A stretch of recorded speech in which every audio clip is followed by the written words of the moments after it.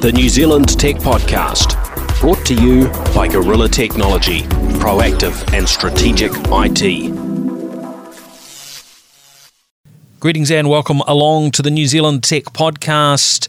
I'm your host, Paul Spain, and we're at episode 475. Now, before my guest joins me in the studio, we have a bit of an announcement from Samsung to give a mention to. So today, Samsung have formally announced their new handsets. That is the Galaxy Z Flip and also the Galaxy S20, S20 Plus and the Galaxy S20 Ultra. Now, these sort of gadgets, I guess it's fair to say to a degree, I've become a little bit bored sometimes with smartphone announcements, and I'm sure I'm not the only one, because we're generally tending to get quite small incremental improvements each year.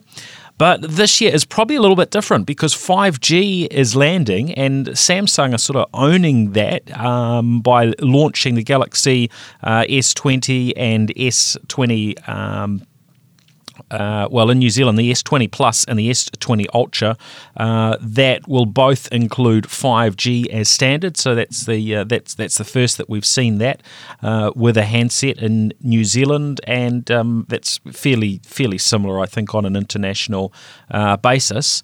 And so that is, I think that's going to push a bunch of people to be upgrading. There's a few other things about these new Samsungs that I thought were worth mentioning before we jump into the show, or the rest of the show with Bill. So the Galaxy Z Flip is, I guess, it's a bit like the old school flip phone, and it folds in half. So it's quite a tidy little package to fit in a top pocket and so on, where you might not normally fit a phone, and it's got a all screen. It's pretty cool, and it's I guess a different approach to the Galaxy Fold that was all about having a bigger screen.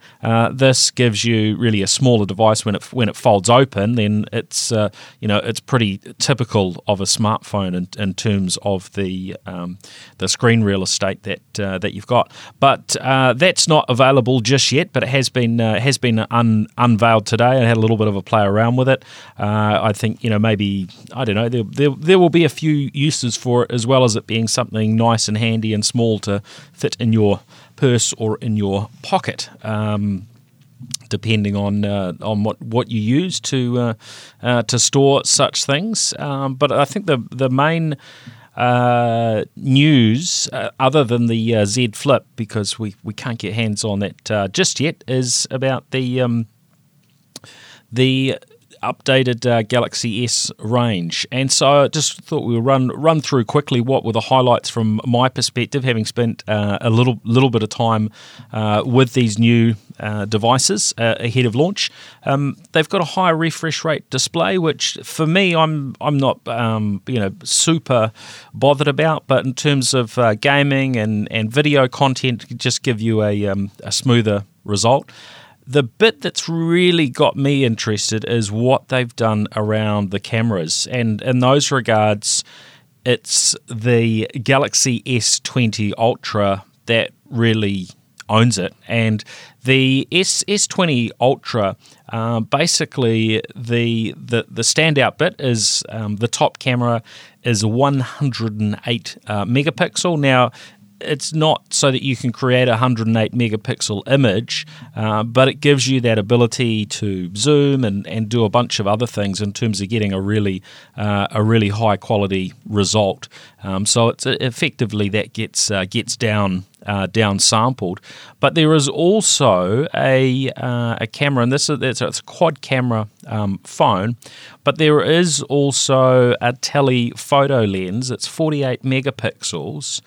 And Samsung tell me it has a 10 times optical zoom. Now, how do you fit a big zoom lens like that inside a smartphone?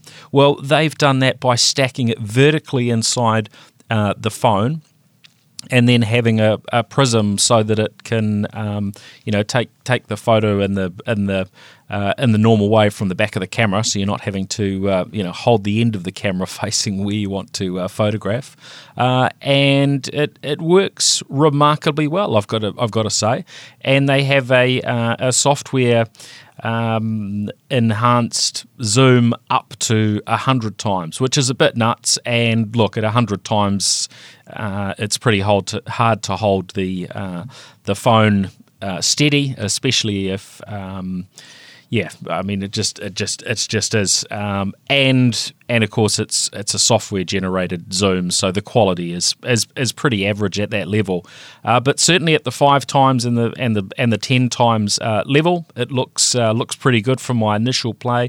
And then the other thing which is really cool is you've got 8K video. Now, when you think of that, that's about 4,000 by 8,000 pixels, give or take, which equates to a 32 megapixel image for every single frame. So there is a little sort of built-in feature, and I've forgotten what it's called, but you fire that off, and it will get you 10 seconds of video, and it'll pull some stills out. So just very, very quickly getting you a bit of content without having to muck around too much. And there's also a capability that lets you pull the best frames out of a video. So if you find it hard to catch something, whether it's sport or something that's reasonably fast moving, then you can just shoot video in 8K and then grab the frames you want as stills. And they're 4 times higher definition than what we would normally see from a smartphone, because we're usually limited to this 4K resolution. So pretty impressive, I've got to say. They've got some fast charging options with the certainly the Ultra is able to charge it up to 45 watts, which speeds up the charging. The batteries are pretty big, so range from 4,000 milliamp hour on the S20, 4,500 on the S20 Plus, and 5,000 milliamp hour battery on the S20 Ultra. So if you're not aware of the pricing, it starts at $1,500 for the S20. It goes up to $1,900 for the S20 Plus and $2,200 for the S20 Ultra. So they're to a degree following a little bit in Apple's footsteps with pricing. They are limiting the New Zealand launched devices to 128 gigs, which I don't know. I like more than that, but you can expand that with micro SD storage up to a terabyte. So they've certainly got some flexibility there, which is nice, and that's probably a lower cost way of expanding your storage than buying a device with more storage to start with. So that's a quick overview. Let's jump into the rest of the episode, which we have actually delayed the publishing of so that we could cover this info on the Galaxy S20. The rest of the podcast was recorded on Tuesday. Welcome along, Bill Bennett. Great to have you back on the show for 2020. Paul. Yeah, 475, eh? Now, we've entered a new decade. Yep. The 20s. We're in the 20s. Well, some people say it doesn't start till 21, but I don't care. That's true. Yeah. I like to call it a new decade. Yeah. But when you talk about the 20s, it's sort of, in my mind, 20s. It makes you think of the 1920s. Yeah. But we're in the 2020s. Yeah, Al Capone. This is we are living in the future, Bill. Of course, we're always just a moment away from the future, and of course, for those that are listening in, you're probably slightly behind when we record it. But welcome along, everyone. Thanks for joining us. Lots to talk through today, both on the international and a bit on the local front as well. It's some pretty interesting stories. First up, Bill, I wanted to talk about this news that came through from Reuters that suggests that Huawei, Oppo, Vivo, and Xiaomi, 4 big Chinese smartphone brands are going to work together to compete with Google's App Store for Android, the Google Play Store, forming an alliance called the Global Developer Service Alliance. Now, when we look at the troubles that Huawei have been having with the US, basically putting them in a position where they can't launch new phones that include the Google Play Store and varying other elements from Google, therefore not able to have Google Maps and varying other Google pieces on their devices. I can see this making some sense for Huawei. For the other manufacturers, is this them sort of covering? Presuming this goes ahead, is this them covering themselves in case the US, ultimately put similar restrictions on them? Yeah, very much. I mean, I think a lot of them feel that it's only a matter of time before the focus changes, and once Huawei's out of the way, then who's next? Two of those companies are actually the same company, aren't they? Two of those brands are actually the same company. So I forget which two, but Oppo and OnePlus sort of share a lot of tech. Is Vivo maybe as a I think there's related brand as well. Yeah, I think there's not four distinct companies in that group. Yeah. Anyway, here's the thing, right? Between those four companies, they account for about 43% of all phones sold worldwide. So that's a large market share. Take Apple out of the equation, which is Apple's on about 10-12%. Give a few points. That means that Google's market share goes from 90% down to 45%, and it's kind of an own goal for American trade policy, because there's Donald Trump thinking, we can use our leverage in trade policy, we can swat Huawei, we can make our own industry stronger. Well, actually, they've just made their own industry weaker, and dramatically so, because Google's strength in there was a very strong form of trade.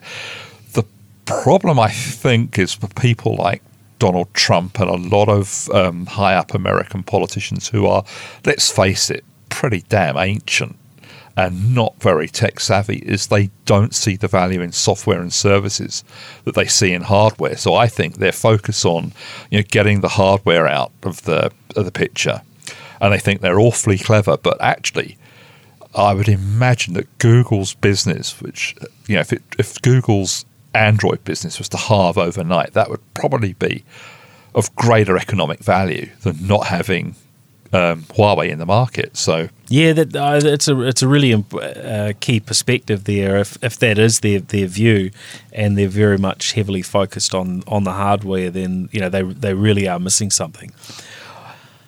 I guess my immediate thought is that already in China the Google Play Store doesn't operate, and in other markets where we have a choice, because there are already other app stores available today, and when you install a Samsung, there are things that they want you to sign in with your Samsung thing, and I think some of the apps and bits and pieces come out of Samsung's world. Huawei have had a similar piece for a while. I guess those haven't been pushed as sort of heavily as the place to get your apps, and in fact I've never looked, so I don't know whether you can or you can't, to be fair. But if you've got both on a phone, then I would imagine most people are still going to gravitate to the Google Play Store, unless, and this is the unknown, unless they really push it hard, and for maybe purchased apps they might give away apps that normally you pay for. They might subsidize them in other ways, or just charge less to the app developers, because Google takes, I think, around 30% cut of the sale. Whether that's fair or not, Apple take a big slice out of app sales and subscriptions and so on as well. No, it is a high percentage. That's a possibility. Where I think this really matters is to look at it regionally. Okay, so those other 3 Chinese companies still sell phones in the US. Well, no one in America is going to buy an Android phone that doesn't have Gmail, or very, very few Americans will. Go to Latin America, probably the same. Europe, probably the same. Southeast Asia, South Asia, places like China, Pakistan, Sri Lanka, and so on, they may look at it differently. In fact, I would imagine that they probably will even have local variants of app stores anyway with language differences. But I think this is really important for basically Western countries. And think of, and as with the New Zealand Tech Podcast, let's talk about New Zealand. How many New Zealanders are going to buy a phone, an Android phone, that you can't use with Gmail? I mean, I think you can if you root the phone anyway. Yeah, you can sideload the GMS the Google piece onto, for instance, Huawei's new Mate 30 Pro. But people don't do that very. I mean, most people aren't going to jump through those hoops. Now, I know there'll be some listeners, who'll be yelling out saying, "Hey, I've done it," and those are the people who are going to do it. There's that that slice, but I mean, right now, Huawei is being really hurt by by being blocked in this way by the US. And look, I think there's some wisdom on the part of these companies to hedge their bets a little bit. There is, and I think that's what's going on. And I think what you could see is it's for some time now, I've wondered if the tech sector, the sort of services and software side of it, was going to regionalize anyway, because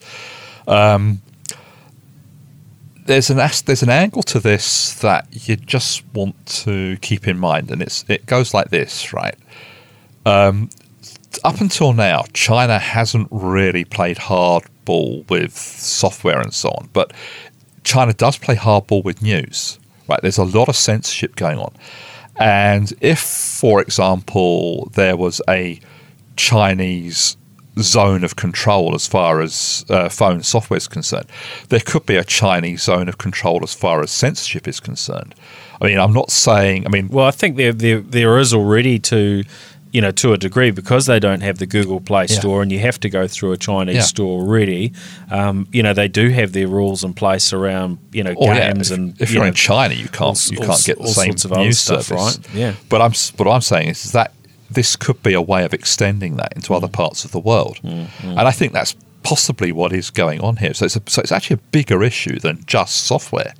It could be that we start to see censorship of what people in other countries can see on Chinese phones, and here's the irony of all this, right? One of the reasons that the Huawei fear factor started in the first place was the fact that the Chinese government may take control at any point of Huawei and insist that they do so on. Well, if in some respects this move brings that closer. So it's actually a reason for people in Western countries to think, maybe I shouldn't be buying a Chinese phone. I'm not telling people that's what you should think. I'm saying there will be people who think that way. So and look, I think it is important for consumers to think about and consider the implications of the digital products, the hardware you buy, from a whole range of perspectives, from what are going to be the implications on me if I buy this product? What are the broader implications, as we do around buying or doing a particular thing? What's the impact that has on the environment? If things are getting crazier in one market or another, we've got to look at the political considerations as well. And look, I don't know how this thing's going to the thing about China going to play out. China is big enough to go it alone. That's the key here. I mean, if it wanted to, it could possibly go it alone. And there's almost no other nation that can do that. I mean, India's got the same size population, but there isn't a greater India in the sense that there are other nations like Taiwan, Hong Kong, Singapore, there possibly could be an Indian version as well. But I think China in particular is able to go it alone as far as this is concerned. Oh, well, it'll be interesting to see what the reality is. Well, the fact given some time, the fact that Google's share price hasn't moved tells you that they're not really worried about it, or it tells you they don't really make that much money from. I guess in the scheme of it, I mean, Google makes a fair bit of money, and this is obviously something that certainly as yet, isn't such a big concern. Now, Michelle Dickinson shared something over the weekend about a situation in South Korea that was televised, and it was a virtual reality environment that was created for the TV program, but apparently the elements of it were real. So their documentary was focused on a family who lost their 7-year-old daughter, and they basically spent some months putting together a virtual reality environment, so the child's mother would be able to go and I guess say a last goodbye to her daughter in a VR world. And interact, I believe. Interact, talk, visit a recreated environment that was, similar to an environment that they'd spent time in. And the footage of this, of the TV program and this interaction is available online, along with some of the footage, and you could see this mother and others in tears. It's it's really hard to get your head around. I mean, for people that have passed away, mostly, our memory is what's in our memory, and some photos and maybe some videos, right? Depending on when they passed away and so on. But taking it to this sort of VR level where you're interacting with a virtualized version of somebody. Now, we're maybe only a small fraction of what technically could be possible if this was something that were to catch on in the future and was prepared for ahead of time. What's your take on it? Is this just spooky, weird stuff, or is there something genuinely good and therapeutic here for loved ones? Is it therapeutic, or is it actually wallowing in misery? I mean, I'm not sure. I can't make up my mind about that. If it works for you, then it works for you. That's. You do you when it comes to this sort of thing.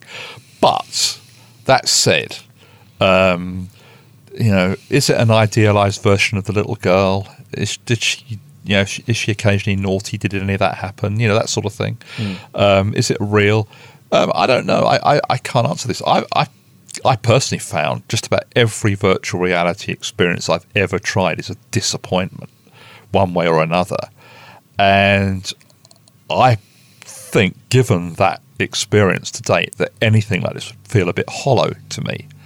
But I'm not the lady who's lost her daughter, and for her it could be magical. So, yeah. It sounded like it was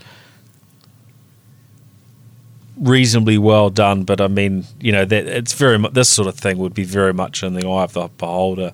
Whether presuming that it wasn't acting on the participant's part, it certainly looked as though it tore at her heartstring and strings in some way. But whether that has a positive or a negative impact, it's intrusive, manipulative television, that's for sure.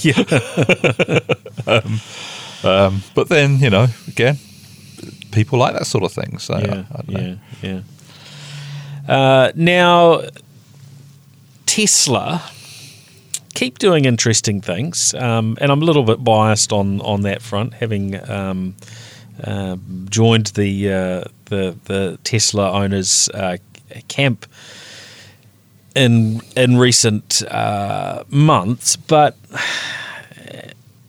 I thought it was interesting that they're now planning to launch their own ride-sharing app ahead of, I guess it was initially suggested that they would have a ride-sharing app once their cars were fully autonomous. Now, the more I delve in and learn about the realities of how far down that track they are, and what the challenges are, the further out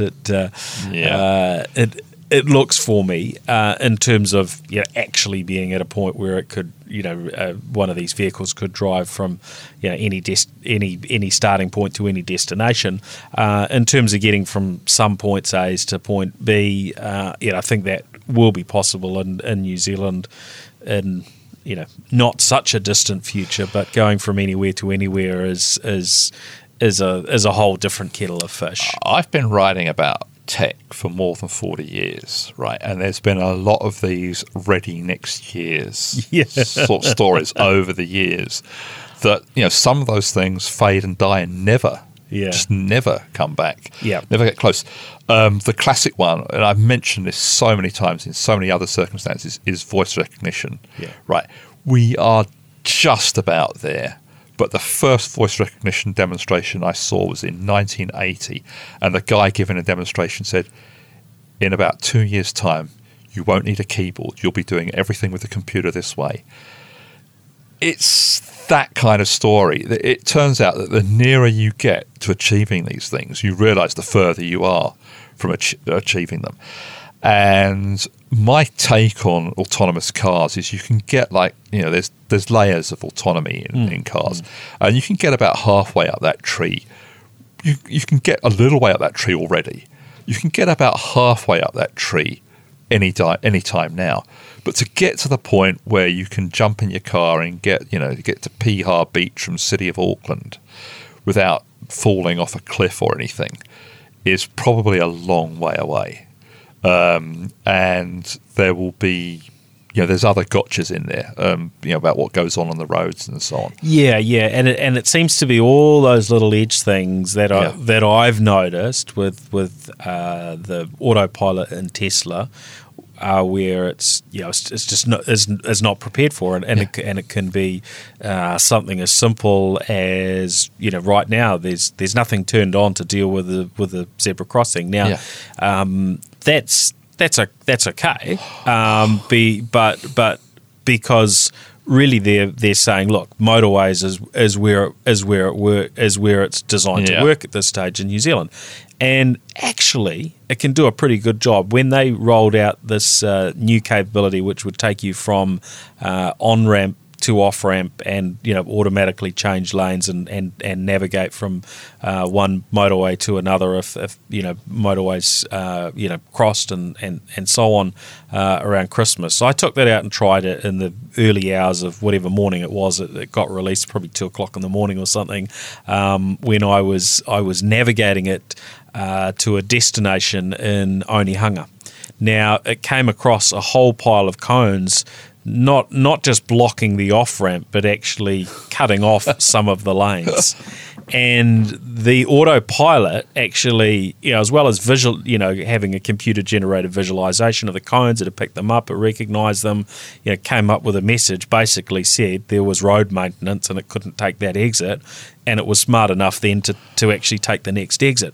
So that within that very simple environment of the motorway, where the lanes are clearly marked and so on, the technology is mostly very good. Now, it turns itself off as soon as you go into a tunnel, and then comes back on. It's still on autopilot, but its navigation doesn't operate. So if you enter a tunnel in the wrong lane and it doesn't consider that it's going to be turned off for a period, and at the end of the tunnel the motorway splits in two, which it does. You're thinking of Waterview. The Waterview Tunnel in Auckland. So if you've come from the airport and you're wanting to go into the city, and because it turns off the navigate during the tunnel section, you can very easily not be heading to the city if you're expecting it to do its fully autonomous piece. I've known people to do that as well, though. Not me, I should add. Well, look, the thing about that is that's a really important part of driving. It's also a part of driving which is actually difficult and dangerous for humans to do, the navigating motorways. And it's a good thing to hand over because it's something which machines probably can do better than us. But, the other parts of the job, I think, not yet. Well, especially looking at New Zealand roads and all the obstacles you get, and, right where we're based here in the studio, we're 50 metres or so from where there's a whole lot of, there's effectively a wrecking ball, or the using cranes and things, destroying the what was the Mercury Plaza to make way for the new subway, basically, the new underground railway, there's different obstacles because they're running water to sort of hose down as they destroy things, and cones, and it's madness now, and it's people walking about as well. And people crossing over it. Now the technology's just not there for that. Now what the announcement, and this is like all good Tesla announcements, it's I think straight from Elon Musk's Twitter feed, because Tesla don't actually make too many announcements. It tends to be that Elon announced something in one form or another, and you have to read between the lines and guess what he means by timing, or what he means by having the autonomous capabilities being feature complete. And clearly any of his statements, I think from their latest release around feature complete full self-driving, does not mean that actually it will work. It just means that they've built the key features, and that's what they're saying that they're close to. But as I get closer to it and spend more time testing out autopilot, certainly my confidence has gone down in just how long that will take, and even how long it will take to get to New Zealand, because we're not on the same set of features as they are in the US, and some features we're a year behind. But when they say ride sharing, they mean you can hire out your Tesla like an Airbnb or something. They're treating it as, the way I take it is, this would be in competition with Uber and other ride-sharing type services. The way I read it, when I read the story, I thought what they meant was ride-sharing in that your car goes out to take other people around the place autonomously. It does say ride-hailing app, so they're touting this ride-hailing app. So I think, and there are already some Tesla drivers, including in New Zealand, who basically use it with Uber or other services when they're in their spare time, or they, enjoy showing people their car, or they're curious about the other side of the technology, as I am to a degree, and they want to see, well, what does the other side of it look like? I've been a passenger. What does it look like to be the worker in that scenario? So I think that's kind of interesting because there are a growing number of Teslas out in the market. I just wouldn't imagine in most parts of the world there would be enough for it to be much use to somebody to fire up the Tesla ride-sharing app and get a ride in a Tesla because, even if there were, 5 on the road in Auckland that were available for hire. There wouldn't be one near my house, I can assure you. At any one time, and it's unlikely to be, near you. So you might try the app a couple of times, and then you're going to stop using it because it's not worth your time or your hassle to see if there's one nearby. Whereas Ola and but that's where I am. That's where I am with Uber. Anyway, Uber will not come to my suburb. I mean, they say they do, right? But you can just never order one there. Wow. So, okay. So it's like that anyway. Look, the thing about Tesla is Tesla's worth watching. I mean, the whole business about the company is worth more than all the other American car manufacturers added together. Strikes me as a little weird, a little odd. Yeah, I mean, their market cap, I think I checked it this morning because I was chatting about it on TV3, was a bit over 200 billion New Zealand dollars. They've really gone through the roof in terms of that valuation. A lot of people who I would respect are saying actually that those numbers now are pretty hard to justify. Now I think we'll have all sorts of views. I know. I mean, just in the last, and I'm not sure the exact period, but certainly in the last 6 to 12 months, that share price has gone from, I think, a low of under $200 to where it peaked at around $1,000. It dropped back to between 700 and 800.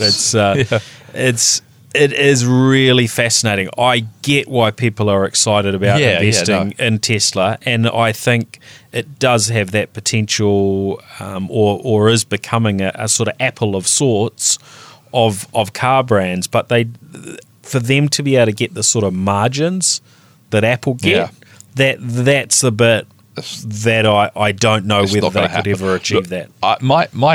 My sort of guess about Tesla, and it's just a guess, this is not based on a hard research, is that it feels to me like one of those organizations which is what I like to call a Moses organization, and that is with Moses, right? You get to see the promised land, but you don't get there.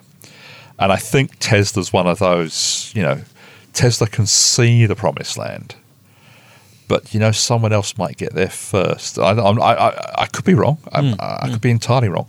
But I just got that feeling about what's the trajectory they're on.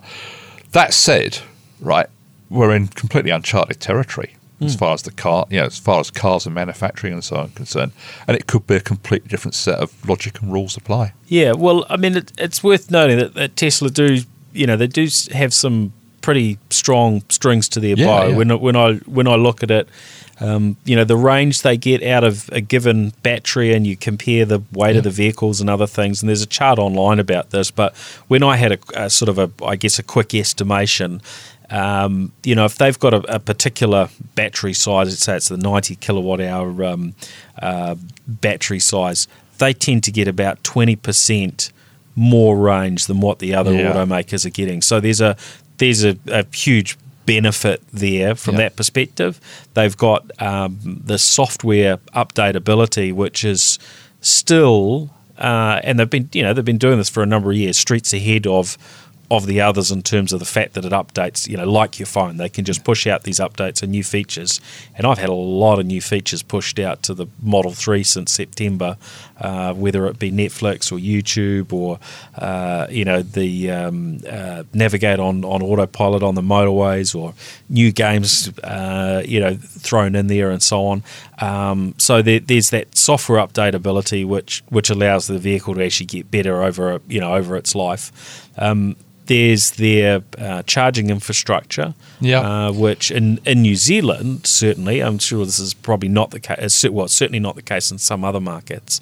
But at the moment, their chargers, can charge at their peak at more than twice as fast as the other infrastructure that's available. Yeah. And overall, they just seem to have that that maturity. Oh, they have that lead for sure. in their tech. They have that lead for sure. But we've seen that before with other tech companies. But as I say, different rules could apply here. And their manufacturing, and their joint venture with Panasonic, the batteries, which I don't think any of the other automakers, probably need, because no one's selling anywhere near as many electric vehicles as they are. But that puts them in that position in terms of actually having the battery technology and that they can manufacture what they need to. Yeah, I definitely think the old school car market is just shot. Really, but anyway, there's some good pressures there anyway that they're putting on the industry, regardless of how they do or don't do over the next few years ahead. One thing that doesn't it does sort of count against them. Well, it will make it harder, is because they don't spend any money on advertising. The tradition, and their traditional car makers, of course, do, is those brands will keep pushing their story, very hard. Now they don't get the free publicity that all the news coverage that anything that Elon says gets, but I think that's starting to die down a bit. There's starting to be less reporting on aspects of Tesla, unless it's really big news. I'm also slightly concerned about companies which seem to be all based around one person. Microsoft matured its way out of that. Apple sort of did, but in a kind of not very good way, if you like. I don't know. It's just a bit dependent on one person, isn't it? Yeah, certainly if something were to happen to Elon Musk in the short term, which it could, you can imagine that might not play out too well. Yeah. But yeah, it would depend on timing. Now onto other topics. What about these strange lights in the sky, Bill? What about and this is of course SpaceX putting up their satellites, and we've talked about these a number of times that SpaceX is gearing up to cover the globe with internet coverage from their low Earth orbit satellites, but this whole thing is sort of ended up with a bit of a side effect that none of us were expecting. Yeah, look, I've got some real thoughts on this, because my last job before I left the UK to come here was actually I worked for British Space Science, and astronomers. I worked with astronomers. And I knew at the time, this is going back 30-something years, that they were concerned about satellites that long ago. Right. About 2 weeks ago, I went out onto the deck, and it was a very warm evening. And when it's a warm evening and the sky's clear above, even though I'm in Auckland, I can generally see the Milky Way, and I just kind of like to do that occasionally. Go and look up at the Milky Way, and I can still spot a few constellations and so on, a few star clusters, and was enjoying that. And I looked to the south, and there were some clouds. I saw some clouds, and then the next thing I saw was what looked like meteorites, but like really, really bright meteorites, but across quite a wide part of the sky. It was possibly travelling. I think it was travelling too fast to be a satellite. But when I checked it out, other people saw something as well, and some people did see a meteorite. There was a meteorite activity at that time. But it turns out that when you see a streak across the sky, that can be a row of satellites can cause that effect too. I think I actually saw a meteorite rather than a row of satellites, but it was quite dramatic. And then on another evening, I did see a satellite, and they actually do blot out a lot of the sky when they're quite bright, and they would be a major problem for sort of small scale astronomers, and certainly people using optical astronomy. Be a huge problem. I mean, if they can't address this, and they've been putting them up, and I think each launch puts up 60 satellites. So every time they do a launch, they're putting 60 satellites. They've done I think 4 launches now, so there's 240 of these up there, and their plan, I think, was for an initial constellation of around 12,000 satellites. So, we're not even 40th of the way there yet, and they're low orbit as well, and maybe potentially 42,000. So, the light pollution that would cause for astronomers, and how it would change the night sky for future generations, is sort of mind-boggling. And I'm not sure if they've got any way to work around this. There was that. We heard about the complaints when Peter Beck and Rocket Lab, put up their glitter ball, and that didn't stay up for long, and until it burned up in the atmosphere. But I mean, this is just on a whole nother crazy scale. Yeah, it is. But the thing is these things they're pretty much unregulated as well, aren't they? No, I think they have had to get there are treaties. Authorization. Certainly on the US side, that they've been given authorization to launch a certain amount within a certain time frame. So it's not a complete free for all. Now, I guess if you were Russia or whatnot, then there might be a whole nother set of rules. But certainly for US companies, and I'm not sure how that operates internationally. I think for New Zealand, the launches that we're doing, they've got local approval. Oh no, I meant well launch approval, but the actual what I meant is what sits up there. Yeah, what sits up there. I mean, I think it's first come, first served. I'm pretty sure that SpaceX have got some level of authorization for what they're putting up there, because those they also have to transmit. So there's a level there. In fact, I saw Elon Musk making some comments around how much spectrum was being given to 5G.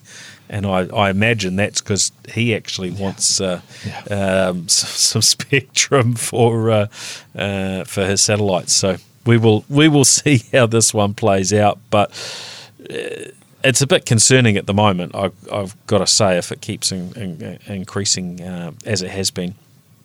Now, just a quick one on the Google front. This was. I guess something we've talked about a little bit on the podcast in the past is some of the taxation challenges we have as we move to a world where you have some really big globally dominant companies, the Amazons, Apples, Microsofts, Googles, of this world, and I saw some coverage. It was some weeks ago now, but we hadn't covered it off, so I thought it worth just mentioning. There was an indication that Google are finally stopping their use of these Irish and Dutch tax loopholes, and it sounds like because of varying regulation changes that this is really something, and this particular story was about Google, but it sounds like this is something that we are really starting to see come to an end in some form, and I think certainly in terms of how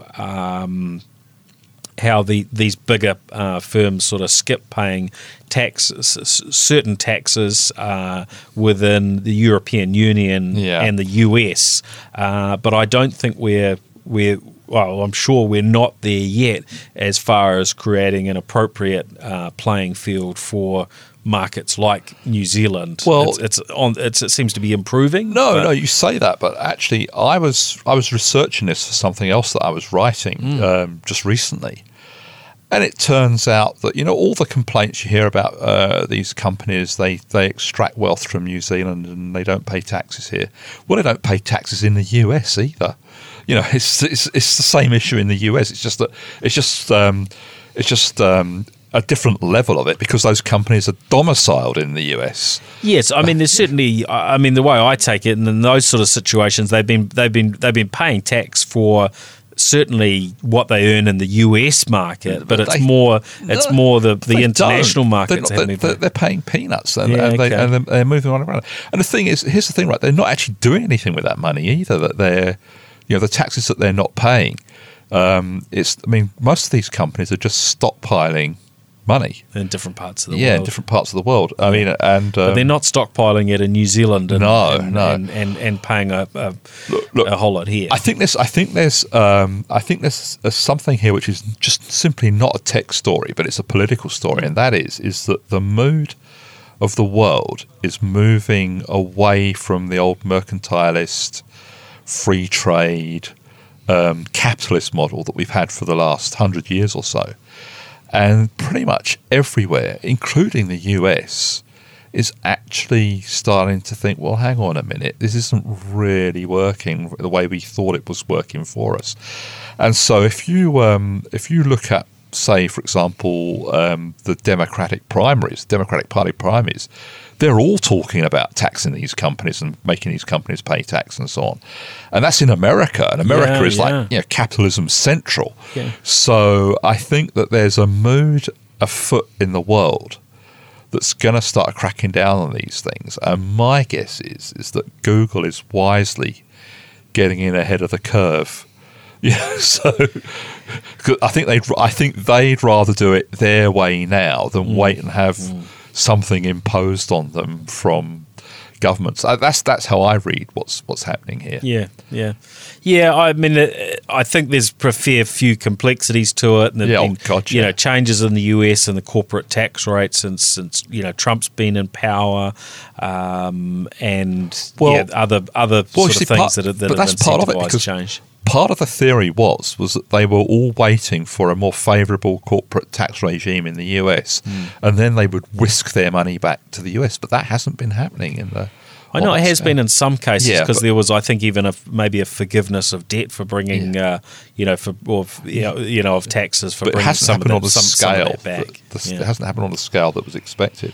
So it's I don't know. This is kind of beyond. It is, but I think. The nature of globalization and technology has sort of changed the playing field globally, and it is one that we need to be thinking about and making sure that as a country that we make the smart moves. At the moment, I think New Zealand is sitting back a little bit to see what happens in other areas before rather than trying to jump in first and to solve it. And there's a degree to which that's happened around GST where and so on, where we followed some learnings from Australia. We're quite wise though, because we're only a small economy and we can't. I mean, some of these companies have more clout than New Zealand, and they certainly collectively the big companies do have more clout than New Zealand. So I'm not saying we should just sit out and wait, but I think we need to do this thing. This needs to be done on an international scale. It shouldn't be country by country. It needs to be done by treaties and agreements and so on between various nations. That's the only way I think anything's going to happen. But I think what's happening with the likes of Google and so on is they're getting in ahead. They're making decisions now that are more palatable, so that they don't have things forced on them down the track. And there's some wisdom to that approach. Yes. Now, looking at New Zealand, Cora, this autonomous air taxi technology that was being tested in the South Island, and in fact, spoke to somebody down there at I'm trying to remember my Lake Tekapo, who had seen the Kora actually flying around down there. They apparently have now done over 1,000 test flights, and so we first heard about this going back 2017, and I got to sit down with Fred Reed, who was the president of the company behind Kora, and this is being funded from, I guess, the profits of a Google founder, and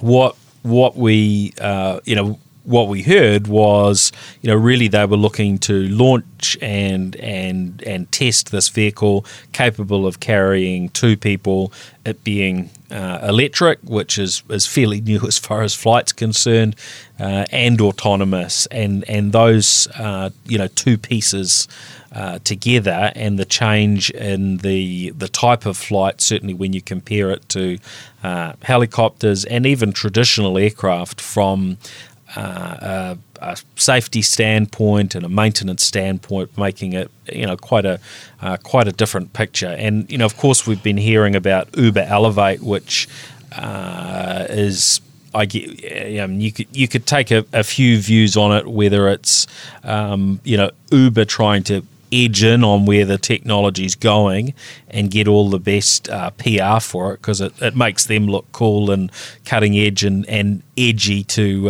offer such a service. But of course, actually, they're not making any of the technology themselves. So they've partnered up with a bunch of firms who are trying to develop these type of vertical takeoff and landing aircraft or VTOLs, but Kora has sort of come out as the more independent competition, and they've rebranded since I spoke to them under the name Wisk, and they now have got approval here in New Zealand to actually do a trial as an autonomous air taxi. So what they have at the moment is an experimental airworthiness certificate from both the New Zealand Civil Aviation Authority and the United States Federal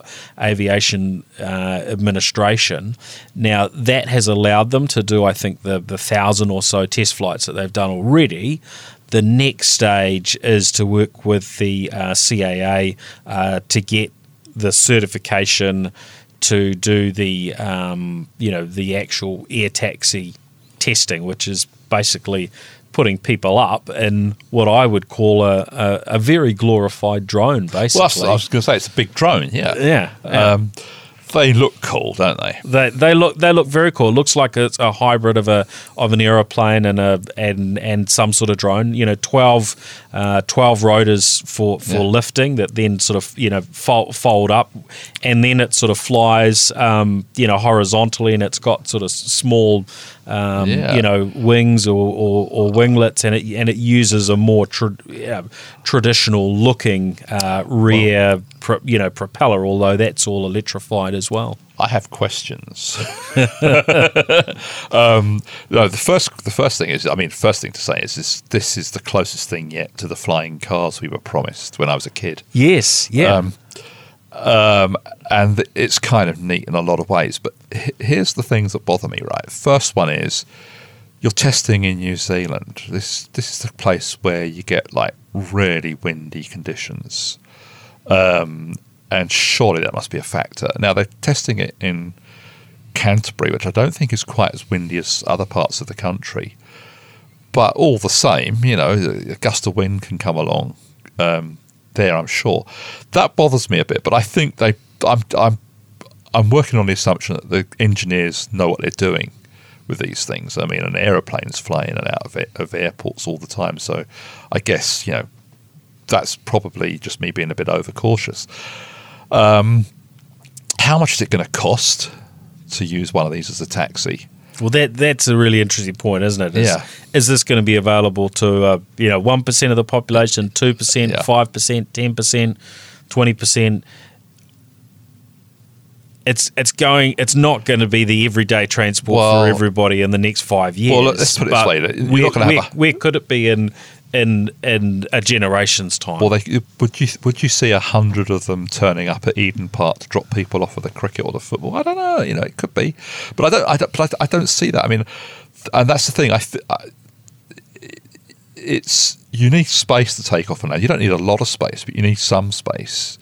So they can't go anywhere. I mean, I can't see them landing in downtown Auckland or downtown Christchurch or downtown. Well, Wellington. I mean, they could land on they could on roofs, on top of buildings in and, downtown Wellington. Well, yeah, Wellington could be a bit of a wind challenge even at Auckland sea level. Even Auckland can be. Yeah. Yeah, do you see what I'm saying?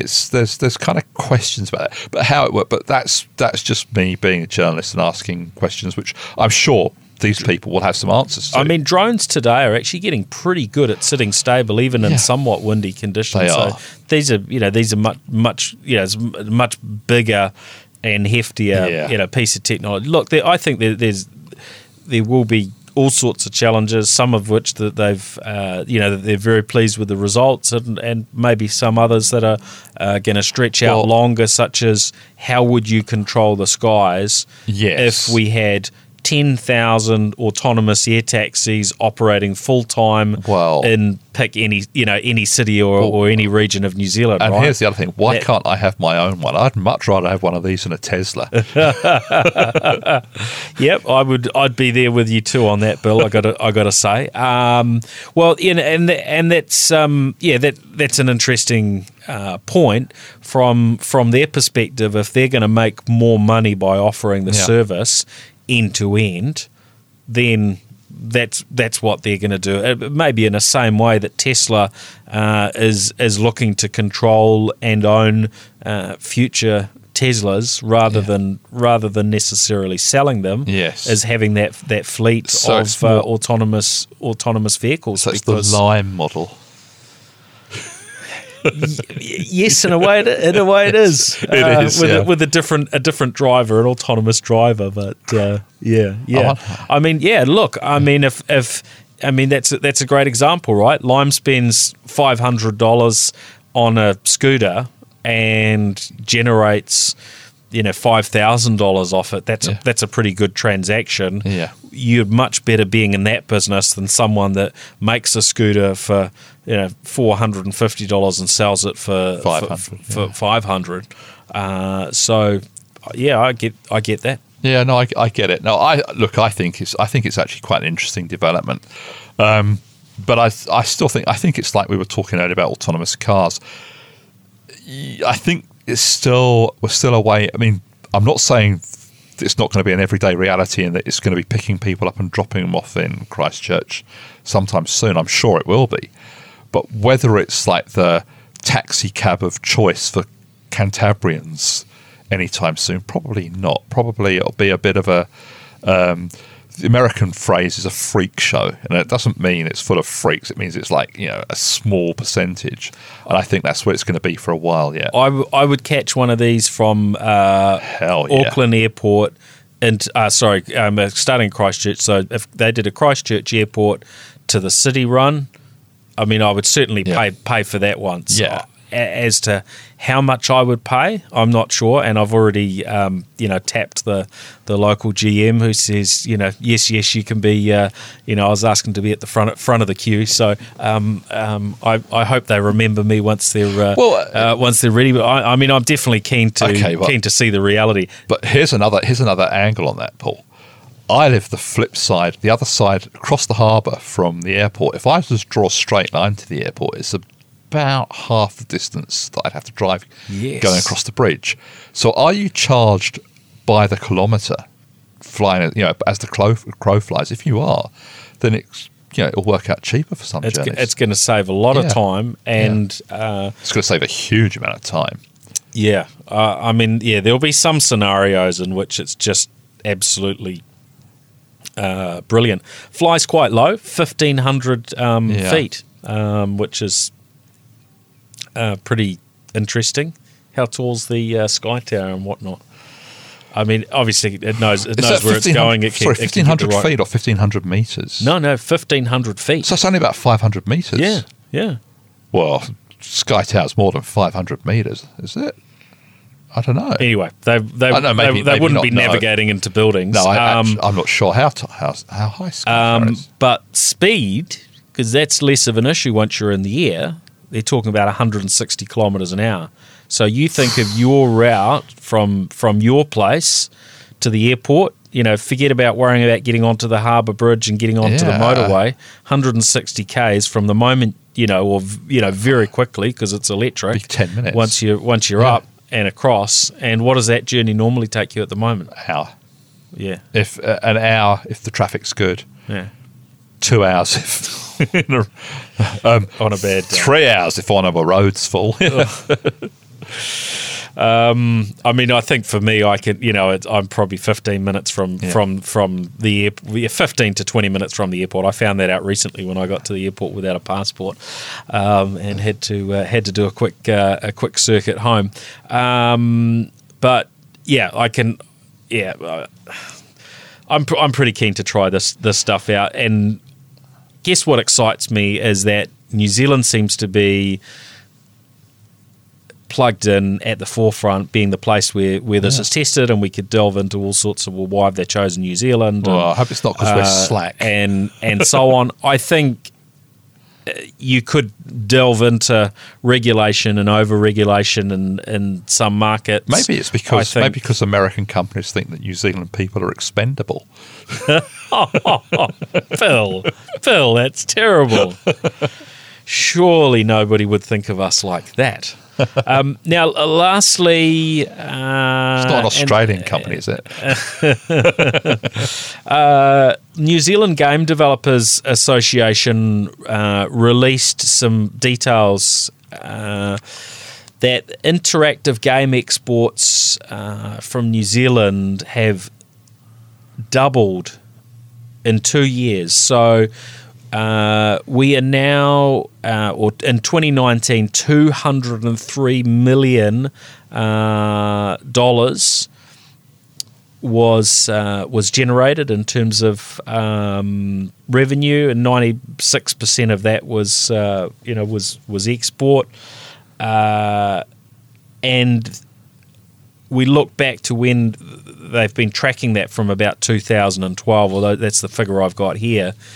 It's 10 times what it was in 2012, and double what it was in 2017. So we're on a pretty good trajectory there, Bill. If New Zealand game developers can keep that up, I mean, and this doesn't have to have the same, subsidies as we're seeing in the film, in the film and television industry. I mean, this has got to be fantastic for us as a country, presuming that we can keep on top of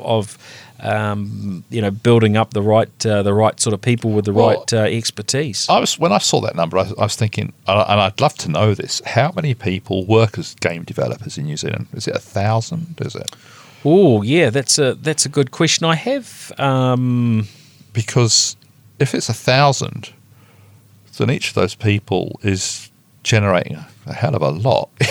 Yeah, so there's a bit in the piece I read that said the companies surveyed, and if this is referring to the game developers, employed 683 creative and high-tech workers, an increase of 133 new jobs this year. So that's probably about 1,000 people all up. So it's it's growing at a reasonably good clip. Yeah. So if it's 200 million and there's 1,000 people, that means that there's 200,000 per person. Is that right? Yeah. Yeah. So that's good. That's really good. And this is what we need, right? Is to up our up that productivity figure, or the revenue generated per person, in order to be an economy that can address some of the challenges that we have, be it around housing or poverty and other such things. When your productivity level is up or those earnings are up, then it makes things a whole lot easier. Well, the magazine that I run for Chorus, we had a story in the last issue about a games development company in Wairoa, right in central. Is it Hawke's Bay? Yeah, central Hawke's Bay. Wairoa is a small town. That's gonna, even if there's only a handful of people there, and there are only a handful of people there, that's going to make a huge difference to the economy of a town like that. Oh, absolutely, and I think that's the opportunity we now have with ultra fast broadband and rural broadband, that you could create an operation in any location you want. Now, you don't necessarily have to get all your people there, although there's a lot of cultural benefits of having people working together. But there are plenty of stories, both locally and around the world, of course, of firms that are spread out too, and this creates all sorts of opportunities from a work-life balance perspective, when people can stay in their favourite part of the country and contribute. I know from that point of view, from all those points of view, it's just fabulous. The one thing I don't want to do is I don't want people to think, this is doing well, let's just pivot the entire economy to do this, which is the kind of reaction in the past, when we went from sheep to dairy and so on, because that can be overkill. But let's encourage it, let's celebrate it, and let's push it up. Yeah. I think, look, a lot of kids in this country are interested in gaming. If that can be, crossed with, gaining a bit of an interest in development and designing and creativity, then those people are quite likely going to find it reasonably easy to get employed once they've finished studying. And if we stay on that trajectory, we're 5-6 years away from $1 billion a year. So. Not too bad. Not too bad, no. Good stuff. Excellent. Well, thank you for joining the show, Bill.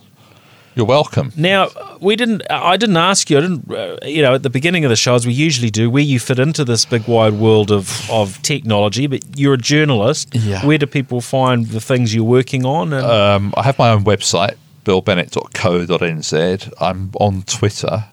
I've been working very hard not to comment on anything that's not technology lately, but inevitable you do, and I edit the magazine Chorus puts out called The Download, which you may probably seen it in the Courier lounges.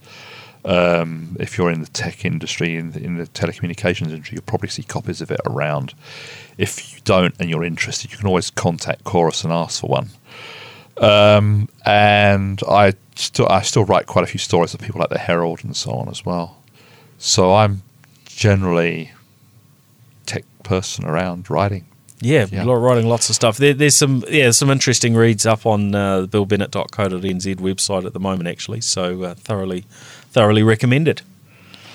Thanks. Well, that's us for this week. Now, we must thank those who make the show possible. Other than those of us that are on the air today, we have Sumo Logic and Vodafone to thank as our partners, along with Spark, Vocus, HP and Samsung. So thank you to those 6 partners for their support of the technology ecosystem in New Zealand, and especially their support of the New Zealand Tech Podcast, which is helping us get the likes of Bill Bennett on the show a bit more regularly these days. So thanks to those firms for their support, and thanks to you for listening into the show. If you've enjoyed this, then please feel free to share the show around to your friends and colleagues online, and you can also follow us on LinkedIn. We now have a LinkedIn presence, as well as being on Twitter and Facebook. All right, thanks everyone. Catch you next week. See ya. The New Zealand Tech Podcast. Brought to you by Gorilla Technology, proactive and strategic IT.